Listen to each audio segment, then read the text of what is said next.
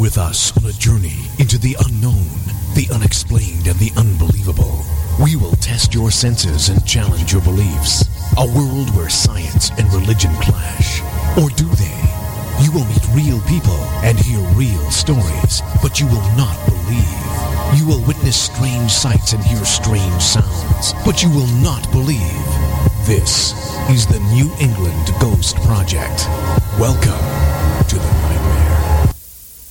Good morning, good evening, good afternoon, wherever you are. Welcome to Ghost Chronicles, the original Ghost Chronicles. I am Ron Kolick, your host, the gatekeeper of the realm of the unknown, the unexplained, and the unbelievable New England Zone Van Helsing. And with me, my co-host, the Queen of Pain, Maureen Wood. Hey, how you doing? Just like old times again, huh? I know. It's always great, Ron. Yeah, it's 20 years or so now, so that's pretty good.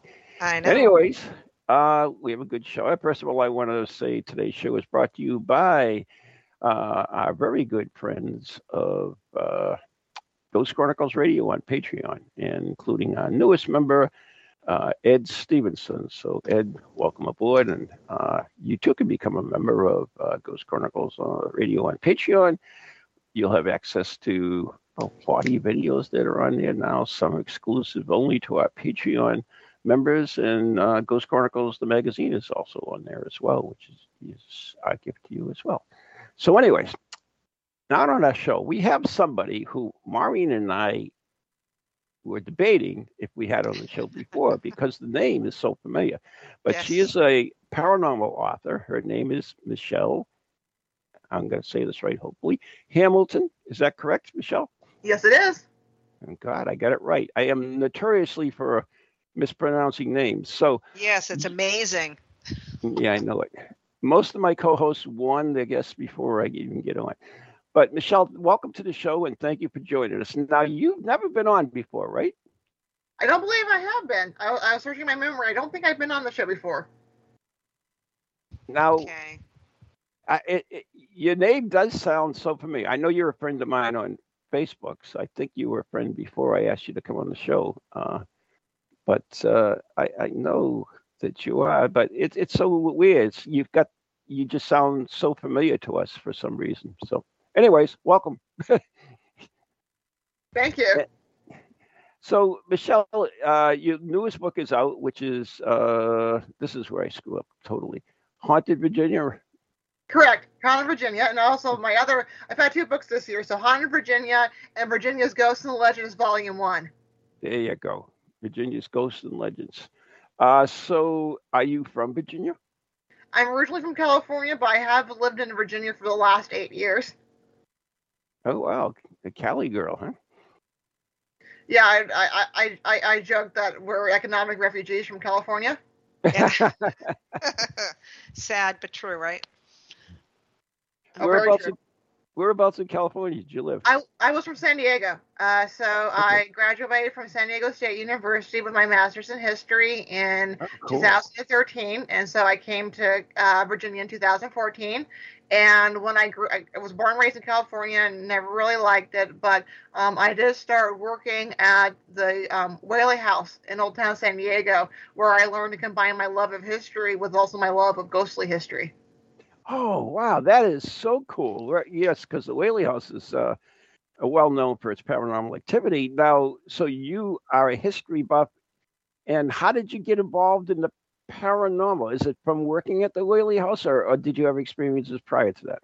I was one of those weird kids where I was more interested in horror scared me, but I was interested in ghost stories. And growing up in the mid 90s, you would only watch the ghost stories, the ghost shows when they came out of Halloween. And it frightened me, but also interested me. But right around the time I started working at the Whaley House, I started reading the books of Hans Holzer, Troy Taylor, and that is where history and the ghost started to kind of meld. Mm-hmm. That's fantastic. I have to ask, so Ron and I we've co-written a couple of books, but the question I was thinking about, 3, yes, sorry. Don't shut. But the question I have is, I know that some of the stories almost seem to write themselves, right? I mean, I know that we say that, but some of them just seem to flow easier because maybe we have a connection to them, or it's just they piqued our interest even more than some of the others. Do you have a couple that are your favorites out of the stories? The books I've written, my Yes. favorite would be my first book would be I was still be drowned in tears. That is spiritualism and in Abraham Lincoln's White House. That one it took me 5 years to write, but that was very much a labor of love. And one of my more easier books to write was the booklet I did on Mary Washington, where I work at now. I'm the manager of the Mary Washington House in Fredericksburg, Virginia. And that book was 3 years of research, but actually when I sat down to write it, it actually took me 2 weeks to write, which was the biography on Mary Washington. Oh, that's amazing. And that 2 weeks, that's quick. It's a booklet, so at that time, it was pretty much everything we knew about her, but that book was probably the easiest book for me to write. Well, see, your passion was there, though, right? Yes. Perfect. How many books have you written? I've written or edited about, I think I'm on 8 or 9. Oh, God bless you. That's good. That is very good. Yeah, I saw the one on the White House, with, and that one really intrigued me for some reason. I have now. How do you research a book like that, for instance? That book, again, that one came out in 2013, so it took me 5 years to write. So I started that about 2010, and it was the basis of my master's thesis. That one, again, I think it took so long. One is because when I was writing that book, a lot of primary sources had not been digitized yet, and so I was in California, so I had to do several trips into Springfield, Illinois, Washington, D.C., and just a lot of hunting through eBay to find rarer books. It's easier now for me to write some of my books because things like Google Books and also the digitization, they can't talk today, of primary newspaper articles was something that was not there in 2011 to 2013 when I wrote my first book. Yeah, the internet is really helped a lot of writers. But, we were just talking on the international show, Steve Parsons and myself, and the problem with the internet is that there's so much erroneous information out there. A lot of people, like, for instance, I always throw that out because it's one of my pet pieces.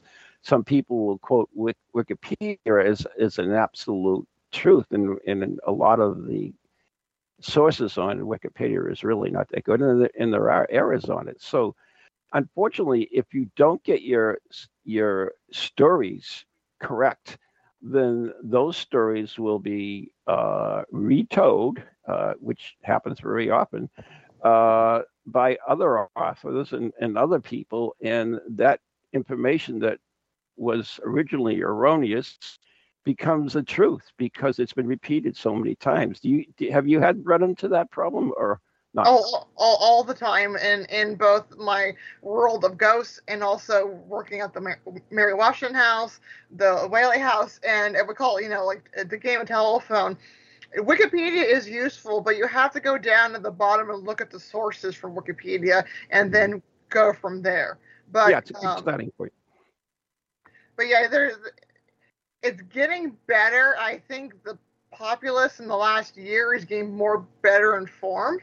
In general, there's been a large uptick in interest in history and also interest in history of the paranormal. I think people are starting to get a little more savvier and are starting to look outside the box and look at the sources again because the what is now being produced on the internet is so good. Yeah, I hope so. Go ahead, Mari. Sorry, Ron. Well, no, I was going to ask, I wish I was invited recently, just to let you know. So I want to do some digging and look up some information. But for those listeners that really want to hear more about your books, maybe for the most recent ones or whichever one you think would be something they should start with. Could you describe how it's set up? Like, what do you have? Do you have different locations that's haunted stories? Is it different time periods in, certain, or one time period extending to the end, another time period?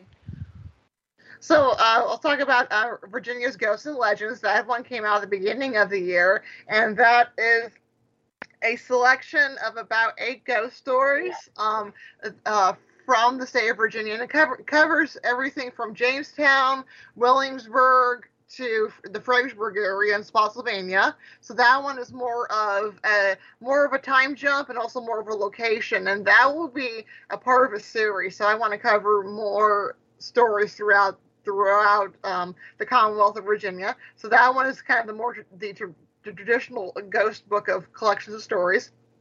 And my second book, Haunted Virginia, that is a collection of, it starts from 1860, it goes to 1899, and it is newspaper articles printed in Virginia of ghosts, of paranormal occurrences that were happening at the moment. So it is a contemporaneous source of ghost stories. Oh, that is so cool. That's cool. I absolutely love that stuff because it gets you back in the mindset of the people who actually, witness this phenomena. If you read the articles, it's really intriguing. Oh, I love that stuff. That's great. That's your latest book? Yes, and that covers everything from genuine hauntings to hoaxes to one of the creepiest ghost accounts I've ever seen is in this book. It's from Fredericksburg. And there's a property, it's a museum now called Kenmore, and it was built in the 1700s, and it was the home of George Washington's only surviving sister, Betty.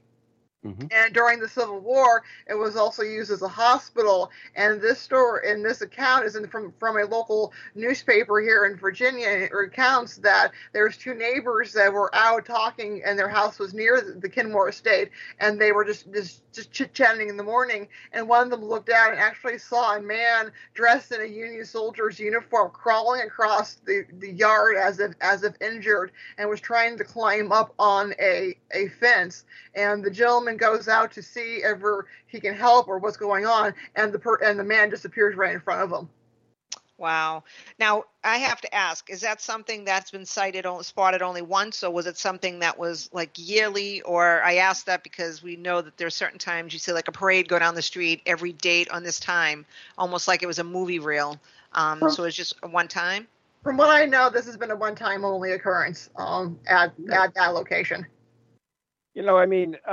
Those sightings are simply amazing because absolutely. whether it's an impression or a time slip or whatever, it's so realistic to the person witness it. For instance, we do a lot of work up here with the Wyndham Restaurant, and I know when one of the owners was there, she was waiting on different people, not waiting, but, seating them. And she saw a man on the stairs, and he fell down the stairs, and she ran to help him, and there was nobody there. But it was so clear that, she stopped what she was doing to run over, and it was gone. So those are really compelling and amazing stories. And in my book, Virginia's Ghosts and Legends, I've tracked down what I think is my local area, Fredericksburg's oldest ghost story, and it dates to the early 1800s, where a gentleman, John Minor, he's a politician. He was in Richmond at the time, so this is a classic crisis apparition. He was in Richmond at a political dinner. He actually drops dead while giving a speech, and his family in Fredericksburg, which would have been a day's travel away, actually saw him return home at the moment of his death, and they saw him at 2 of the family homes. Wow. Yeah, that's the connection of love that you typically have seen in some stories, right? That's amazing. So you have I don't know, Ron, if you and I had talked before, but you might have, I'll tell my clients a lot of times that you'll have, for instance, say a husband's gone fishing with his buddies out, when he's gone away, and the wife's woken up at a certain time at night or in the early morning, and the husband's standing there soaking wet and is kind of saying goodbye. So that's usually one of the kind, I hate to say common, but happens quite a bit. Well, the number one sighting of spirits are what I call messenger spirits. You can call them crisis spirits as well. But those are someone who has just died, and they either come back just to let you know they're okay or just to see that you're okay. It happened to my mom at a family cookout. My dad passed away without ever saying goodbye. And that night, my mother was in her bedroom, and, she didn't believe in ghosts and any of that stuff.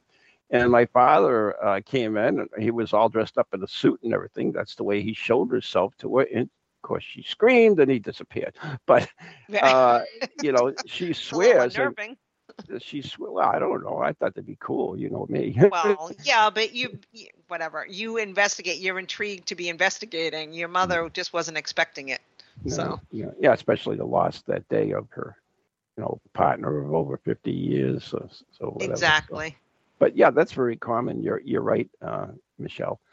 Now, I can tell that you love history too, and since that's your major too. But when you go into the story, is it the history just as much as compelling as the paranormal to you? Yes.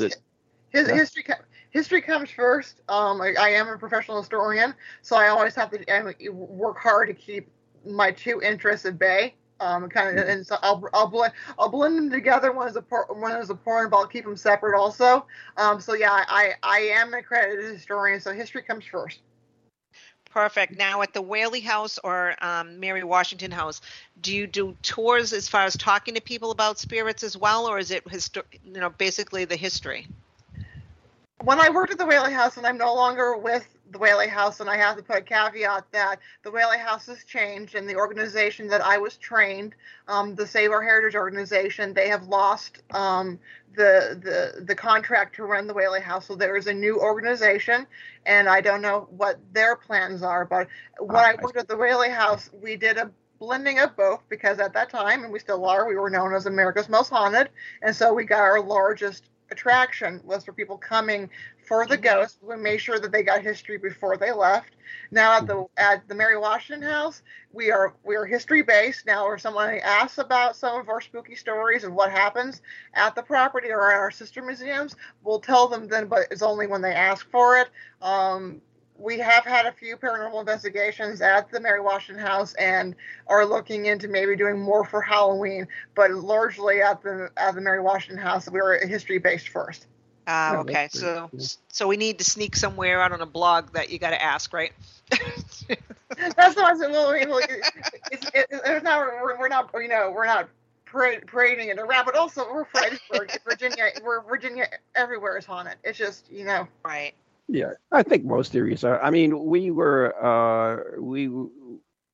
did a lot of,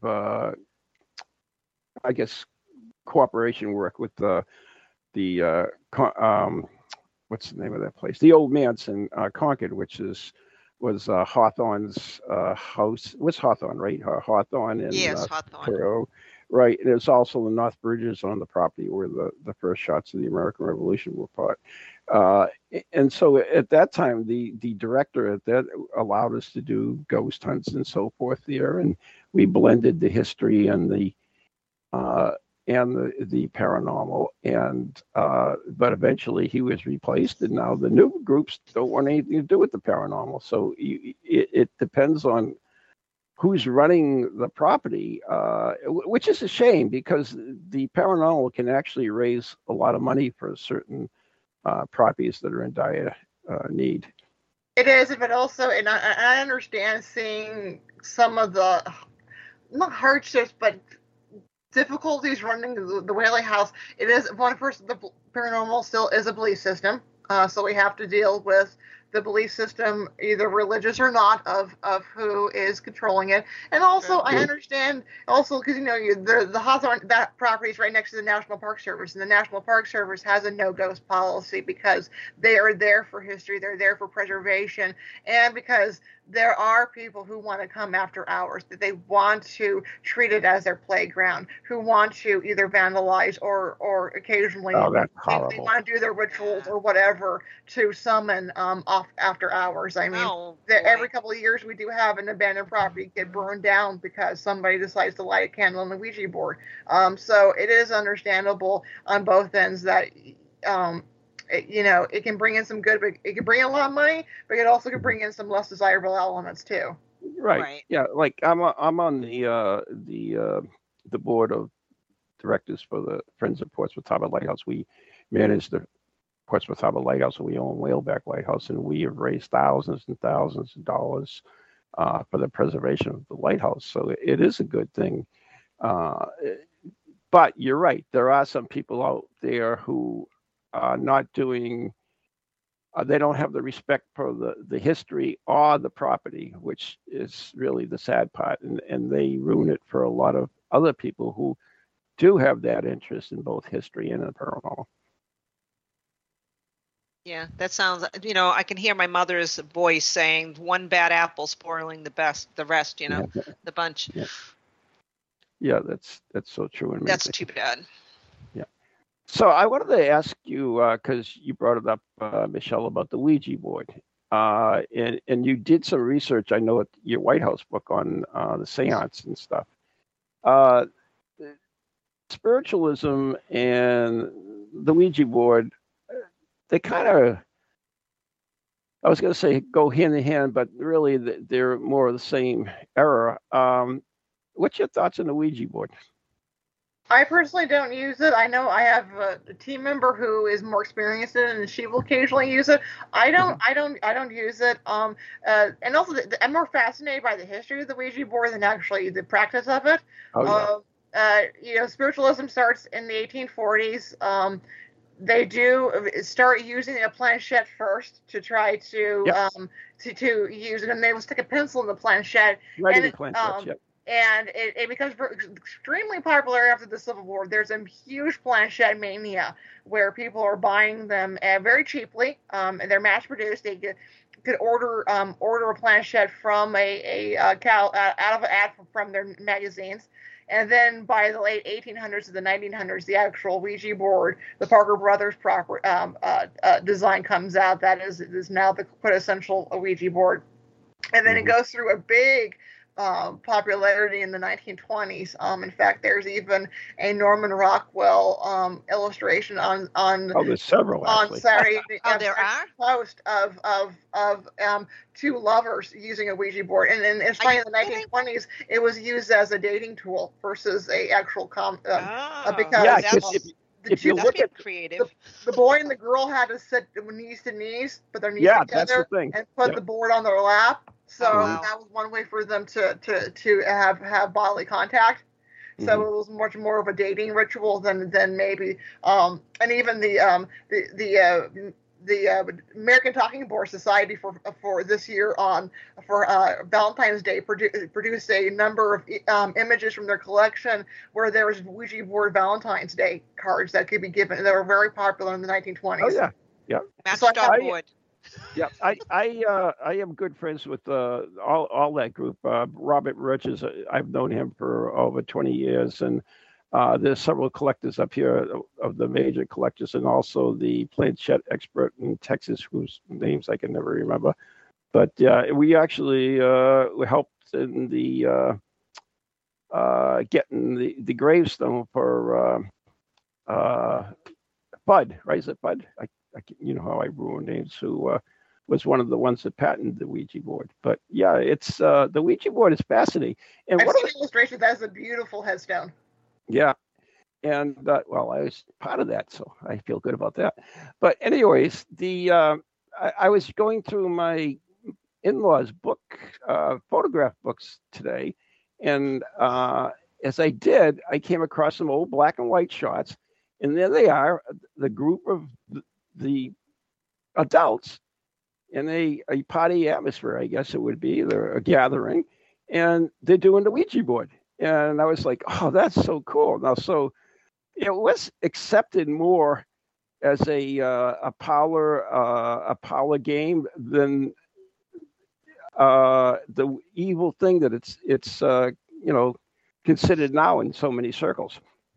I think it really starts around the 1960s, 70s that the Ouija board becomes more more evil, and that's definitely pop culture starts having that impact on it.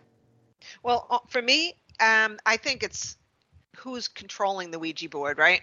So if someone's using it and they're using it like a tool, like any tool, it could, in the wrong hands, it could be dangerous. Exactly. Me, right? Like at my properties, I will not allow anyone to use it coming in for investigation. I tell them that thing comes in, it's going out the door, and they're going out the door with it. Really?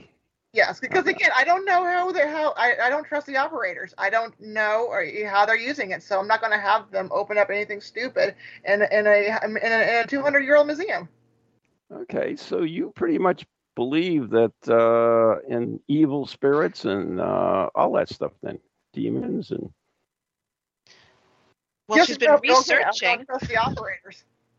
Right, exactly. Okay. Plus, you're researching. I can't imagine, right? Well, I Michelle, can imagine that we're taking a break, so we're going to have to hold that thought right now. That's so, anyways, gone fast. Yeah. Anyways, you're listening to what are we? Oh, Ghost Chronicles, the original Ghost Chronicles, right here on TogiNet Radio, brought to you by our very good friends on Ghost Chronicles Radio on Patreon. Become a member of the Dead Air Society and join us on Patreon. You have access to over 40 exclusive videos and Ghost Chronicles, the magazine. But anyways, we're also brought to you by Circles of Wisdom, 386 Merrimack Street, Methuen, Massachusetts, the Glant Messier Family Law Group, 15 High Street, North Andover, Massachusetts. And we're talking with Michelle Hamilton, and we'll be right back after the following messages.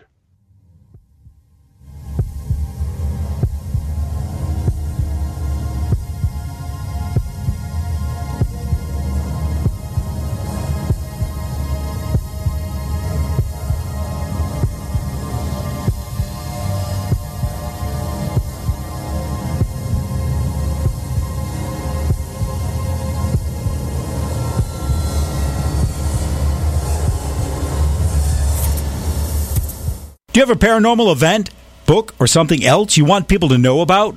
Then why not advertise it on Ghost Chronicles Radio?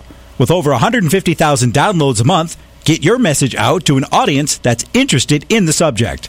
We have a plan at a cost that fits your needs.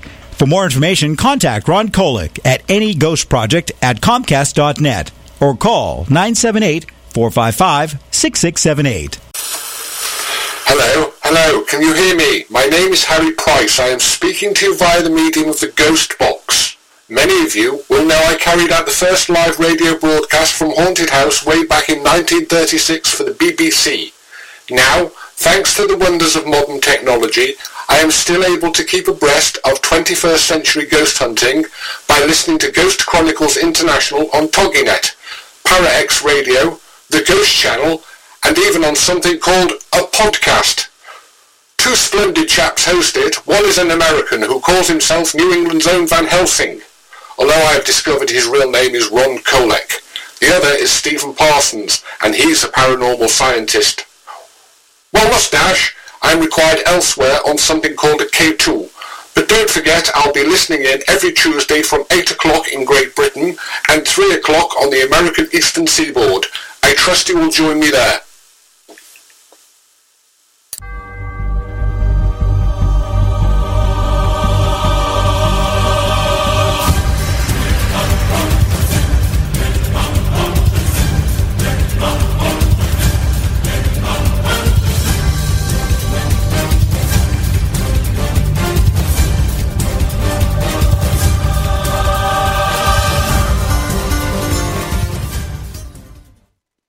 We're back. That's it. I put it in chat because you think I know that long list of names. You have to give that to me if you want me to read it. You're going to be on this show more now that, just go back to the old days. Go listen to some of the early tapes. And we used to say, we're back. You forget that? Okay. Yeah, fine. Anyway. You're listening to Ghost Chronicles, the original with Maureen Wood and Ron Kolick right here on TogiNet. And our special guest today is paranormal author and historian, Michelle Hamilton.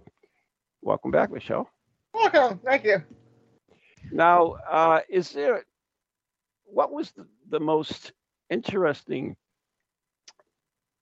story in your one of your books that came out this year that you really were fascinated by when you wrote it?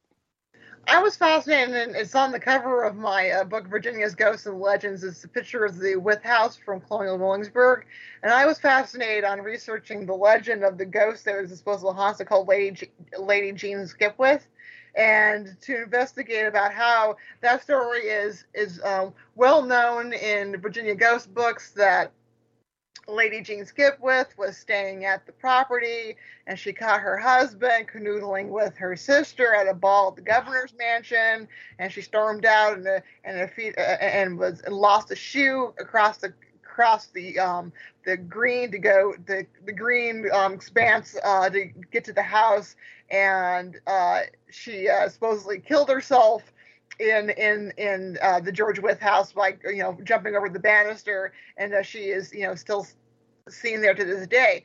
And in the research that yes, Jean Skipwith died young. She died from complications from childbirth, and it wasn't in the Wythe house. Yes, her husband did marry her sister, but it was 10 plus years after her passing.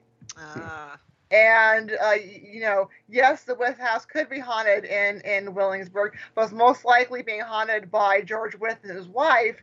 Mrs. Wythe did die in the house, and George Wythe was murdered several years after he moved out of the house. He was poisoned by his great nephew, who wanted to hasten him off quickly to get his inheritance because he was heavily in debt.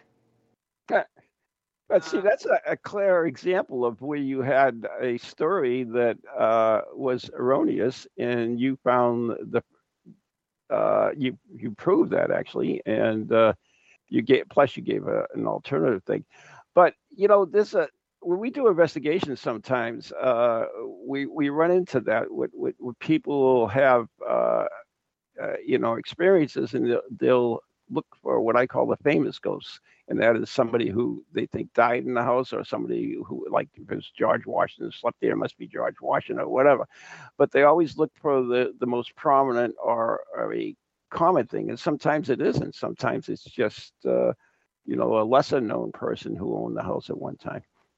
Exactly. And also when you're dealing with, like, in Virginia, even let's use the Mary Washington house as an example, is Mary Washington lived there from 1772 to 1789. Well, there was an owner before she moved into the property, and then after she lives in the property, the house is going to be a private residence until it opens up as a museum in 1900. And actually, we still have people living on the property until the 1970s as caretakers. So we have these very old properties that, yes, they're famous for one person or one period, but we also will have 200 to 300 years of occupancy on these properties. Yeah, so it could be anyone that unless you know specifically, unless you're getting that info.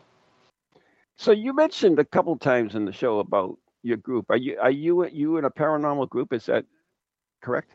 I am. I just joined this year. I am at the Association for Paranormal Research. I work at Alex Mazzio. I'm the group historian. So we're based in the Virginia, North Carolina area. Okay, and you what type of cases do you handle? Well, so far we're just because we primarily will do a couple of investigations a year, mainly at locations that are already known to be haunted. The group in June did the Cabin of 360. I wasn't able to go, and then a month later we did the Ginny Wade House and the orphanage in Gettysburg. Oh, that's pretty cool. So let me ask you this: since you are the historian and you go to these houses that have been known to be haunted,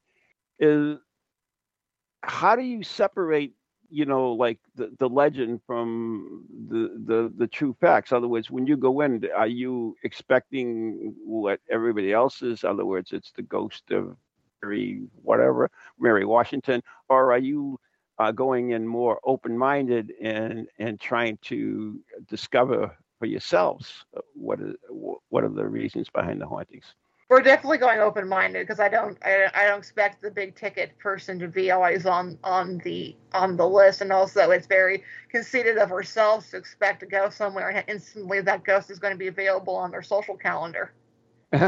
Yeah, very true. And Michelle, so as far as when you do go out, I'm assuming you go out, investigate, and then follow up and do the history of the location, or then or someone interviews on the side. Right. I tend to do the history first because I want to know what we're walking into. Okay. And also, so far, the places that we've investigated, I'm very well aware of the history of, like, say, the Jenny Wade House and the orphanage, because that is just places that have fascinated me for a long time. Mm-hmm.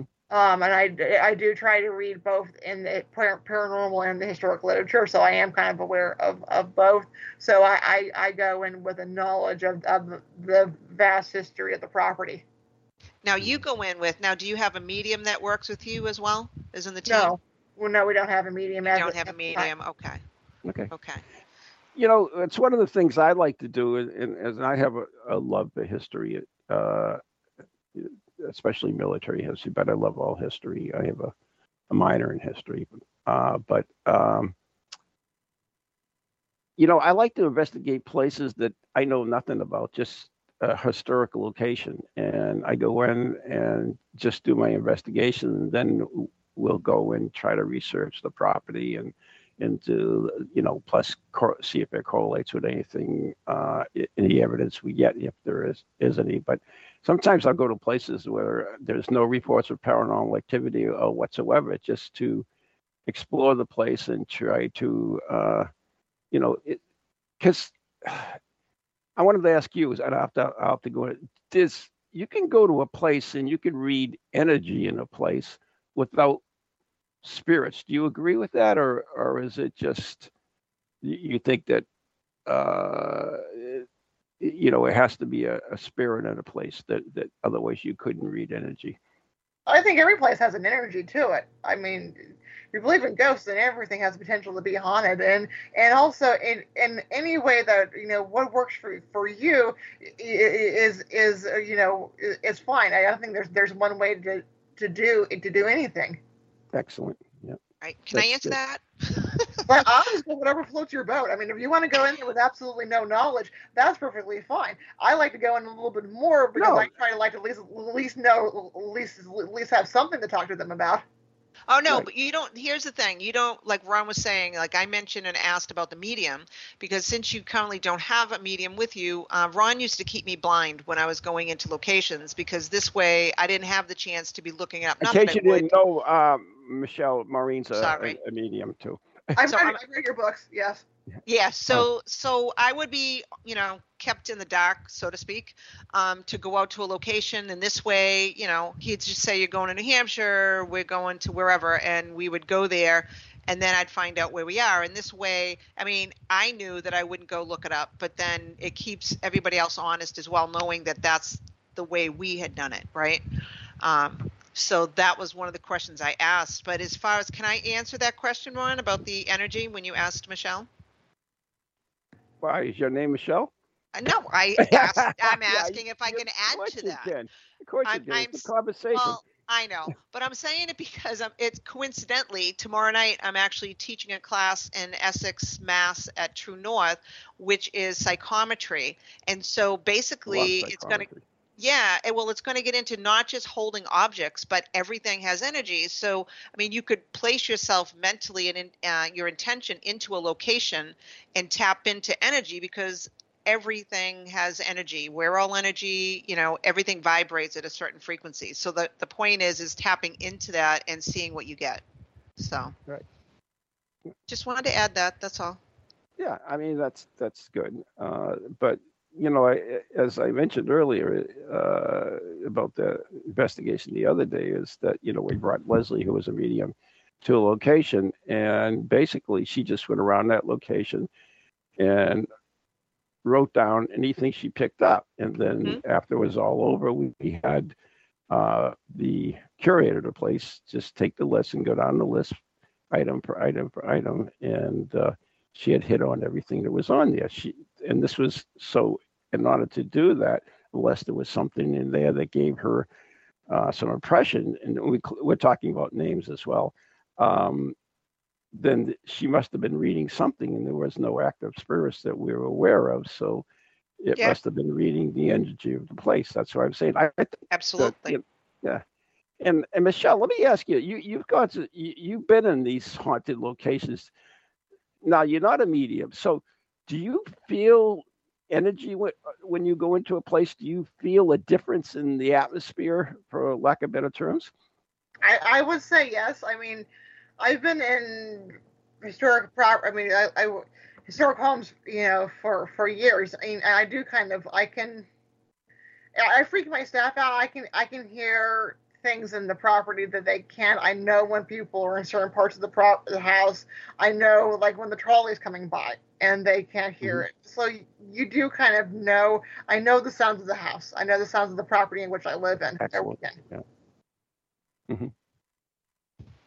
See, that's an interesting, thing that you say that's overlooked so many times, is that you see a lot of these ghost hunting groups. They go in and they go in for a place for a few hours, and they say, "Oh, I got all kinds of things. I heard footsteps, I heard this noise, I heard that noise, or I saw this light, I saw that light." But unless you spend some time in a particular location, each location has its own nuances that may be nothing to do with the paranormal. Quite frankly, it might be just I can tell the difference between, let's say, a pop that's just the house doing its thing, to a pop that may be a little bit more than just a pop. Right. I can tell that that what different time some of the staff will freak out when a door pops or something, and I'll remind them we're in the South or humid. I have to they go, "Oh, the door was left open." I'm like, "Yeah, I have to leave that door open. If not, I can't get that closet door open till November." It happened one time where I accidentally closed the closet door and I couldn't get it open, and we needed to get something out of it, and I had to wait till the humidity shrunk and I could get the door open again. Oh, jeez. Now, yeah, that's funny. So, have you ever witnessed any physical activity yourself? Physical, no, but I've heard, I've smelled, especially at the Whaley House. The most was at the Whaley House. I've heard audio. I've heard voices and conversations at both properties I've worked at. I've heard things knock over that when I went to go investigate what fell over, there was nothing there. I've heard footsteps before when there wasn't anybody there. Oh, wow. That's cool. Yeah. So Michelle, freak me out because that's my job, and I have to be in these properties after hours. And if I was running and jumping at everything, I'd be in the loony bin. Well, see, Michelle, it's funny you say that, because I was just going to ask you, like, so many people think that a lot of this paranormal activity really only takes place at night. But I know that we've noticed that sometimes it's more when it's quiet. Sometimes you get it with people around. I don't know that maybe at night we're so hypersensitive, we're focused, we don't have all these other things on our mind. But I don't necessarily think that that's the only time of day that you can hear or get connection with spirit. No, and for my current museum, we hear the most in the wintertime because the house is the quietest, and we're one of the few museums in the community that stays open all year round. So we hear stuff more in the wintertime, or when there's a lull in people. The day I had to lay off my staff during the pandemic, the house was popping and creaking in ways that I'd never heard do it before. They were probably irritated that there wasn't enough people around. Well, just the emotion of me on the phone crying, sobbing with my staff. I have to tell them I have to dismiss them, and I don't know when they can hire them. Because we had to dismiss them so we could let them get unemployment. Yeah, I'm so sorry for that. That's fortunately, we've got everybody back, but also this is a reminder that 2/3 of American museums did not survive the pandemic. Really? Yeah, that was the estimate. 2/3 would not survive, and I think some of them have not reopened or have not reopened. We have not reopened full. So we were only open 6 days a week. We used to be open 7 days a week. So yeah, all museums have suffered during the pandemic, and now that we're going into an economic recession, that is another danger period for American museums. Exactly. I know at the lighthouse, just our group alone in preservation, we used to run in the summertime. We would run tours every Sunday, and of course during the pandemic, all the tours stopped. A lot of that had to do because it's on the Coast Guard base too that they enforce the regulations and stuff. And we have some. In fact, we've never recovered because we cannot open at that regular time anymore. We can have some groups come in at certain times to do tours, but yeah, it's definitely a drain on groups like museums and people who try to keep them going and stuff. So I empathize with you. Because most people think that my organization, which is the Washington Heritage Museums, we're on Facebook. You can see all of our sister museums. We receive no state and local government funding. Most museums do not receive state and local government funding. There's the myth because the Smithsonian and the National Park Service, because they rely on our tax dollars, that all museums are in the same boat. That is not the case. No, that's sad. That is very sad. We don't preserve our history. That's the biggest sin in the world. If we don't preserve our history, which is irritating the heck out of me with all this new political correctness stuff now, because we are trying to erase the past, which is terrible because we won't learn from the past if we erase it. But anyway, moving on. So any plans for new books, Michelle? I am working on a project about Ginny Wade, who was the only civilian killed in Gettysburg. I'm doing we have a biography, but also looking into some of her ghostly legends too. She is a pretty famous ghost, and a lot. I think she's probably as most famous as a ghost as she is for the reason that she lost her life. So I'm kind of interested in exploring her life and her afterlife. Oh, wow. So that's a lot of research that goes into these books that you do. So I give you credit for that. It's not easy to write a book, as Maureen and I will attest. Although we have to admit that, ours were nonfiction. So it was easy because it was based on not easy. Take that back. It wasn't easy. No, it was never easy. But based on our experience, at least we had, film and audio and so forth to draw on that we could, remember. Because it was funny, Michelle, and I think you would appreciate this, is we had thought certain things occurred certain ways, and we believed that. And when we wrote the book and we revisited them and listened to the video or the audio, we realized, oh, that was not the way we remember it. And I think that's part of the problem with history is some people, they think things happen after, and they get farther away from the event. It kind of changes. Do you find that true? Oh, absolutely, because humans we are horrible witnesses. We are horrible eyewitnesses. So it's fascinating on something that we know how it happened. Or it's like take something from like a battle, or something, and we have 5 different witnesses, and even in the same regiment, and they have 5 different accounts of what they think happened. Yeah. Oh, absolutely. Yeah. And then just ask the police department what they think about witnesses. I'm sure they say they get many different bits of information. They're not reliable. We all know that. Yeah. Well, I've seen your Pukwudgie video of oh God! Don't say that. Oh God. That's a sore subject. That haunts me. I'm just saying. That's something that follows me around. It just doesn't let me go. You only seen one of them. You never seen the first one. That was even worse. Anyway, we apologize for that. Sorry. Anyway. Thanks, Michelle. Hey, not every day you could almost throw your coworker off a cliff. Yeah. I had so much fun with her. You're living the American dream. You can beat someone up, they're fine. No problem. Yeah, tackled me like a football player. Yeah, well, you know what? You dislocated my finger, and it's not tossed me across the room before, so I it was always a spirit. You've gotten your licks in before. It wasn't always me. No. God, how do we get on that subject? I don't know. Thanks, Michelle, again.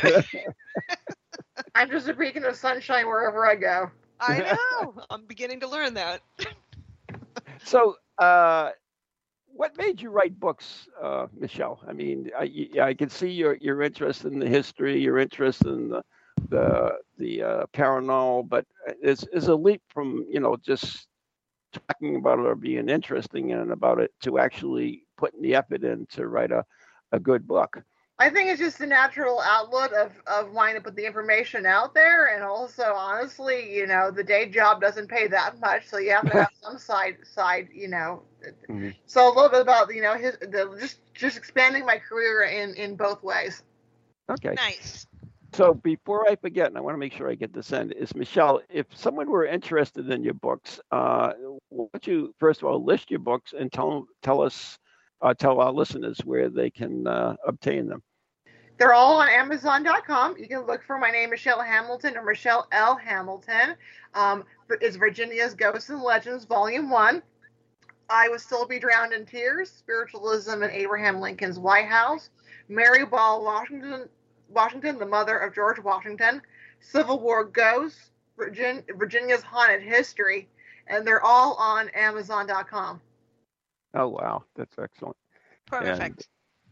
And if someone wants to get in touch with you, is there a way they can do that?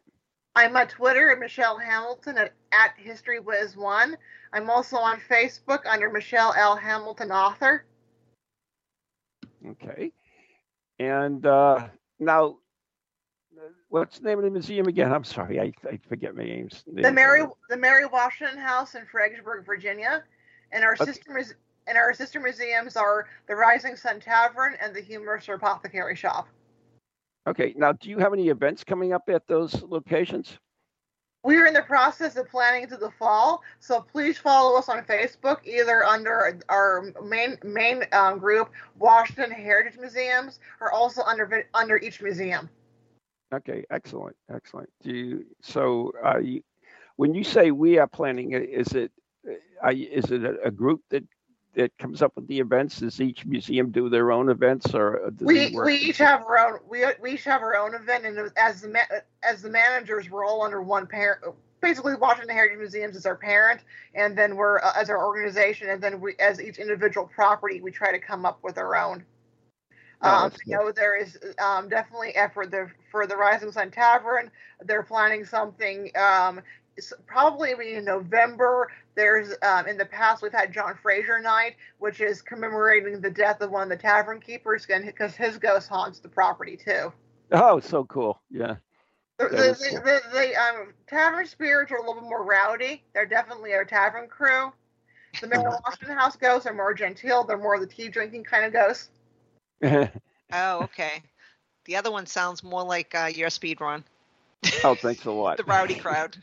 Yeah, thanks a lot. I've been there during ghost investigations, and you'll hear like a kick or a slam in one room. So everyone follows like Scooby-Doo, runs into that room, and we're trying to investigate that room. And then back from where we came from, you hear another kick or slam.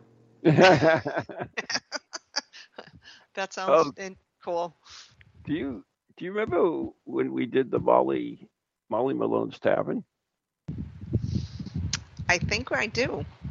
Molly Malone's Tavern in Portsmouth. There was a tavern, but also a house of ill repute too. So they had what it was. It used to cost $3 for a night, I guess, or whatever. And so what I did is we did the radio show there, and what I did is took out $3 and I put it on the tables so that it was a trigger device. It was it was logical, but alas, I didn't get any action. So what can I tell you? So sad. I know. Poor Ron. Poor Ron. Well, it was. You have to put more because of inflation now. Exactly. See, what were you thinking? Michelle. Oh, damn. See, Michelle, you need to come to New England. That's what you need to do. That was good. I like that one. See, that was my problem. I didn't pay enough. They're like, seriously, Ron? $3 won't get you much anymore. You have to kind of convert it and see what it means in like 1790s dollars versus today's dollars. Exactly. Yeah, probably. That's funny. So, Michelle, anything else you'd like to add before we wrap it up? No, but I will be in Sleepy Hollow for the Sleepy Hollow Paracon in October. Oh, excellent. Oh, Very that's excellent. awesome. Yeah. We'll have to get you up here one of these days, too. I love it. I went a chance to visit New England, Boston, and Salem in 2019 and loved it. Oh, you did? I was going to do the Plymouth Paracon before COVID canceled it out. Oh. Yeah, COVID put a crimp in a lot of our styles, just put it gently. But anyway, so Michelle, thank you so much for joining us on the show. Thank you very much. It was fun. Oh, you're welcome. Yeah. And we wish you the best of luck. Go check out her on Amazon, Michelle L. Hamilton. And we got to wrap it up. So thank you very much. Today's show, you've been listening to Ghost Chronicles, The Ghost Chronicles, right here on TogiNet Radio and wherever podcasts are played. And our special guest today has been Michelle L. Hamilton. We are brought to you by Circles of Wisdom, 386 Merrimack Street, Methuen, Massachusetts, the Glant Messier Family Group, 15 High Street, North Andover, Massachusetts, and our good friends on Ghost Chronicles Radio on Patreon. Thanks for listening. Tune in next week. Bye. God bless.